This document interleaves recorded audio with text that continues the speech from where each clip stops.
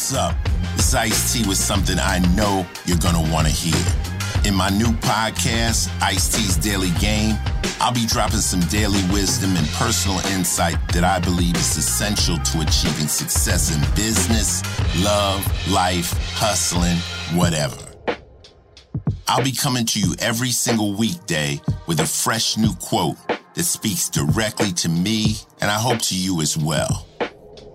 Quotes like, "What people say to your face is not important. It's what they say about you when you're not in the room."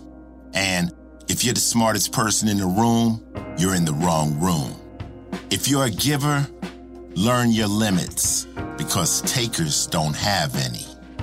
In 5 minutes or less, I'll break down why these words matter and reveal personal stories and experiences that show them in action in my life.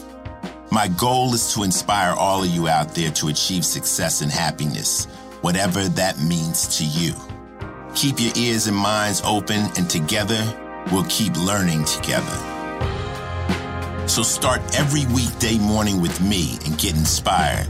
Listen to Ice-T's Daily Game, premiering February 13th on the iHeartRadio app, on Apple Podcasts, or wherever you get your podcasts.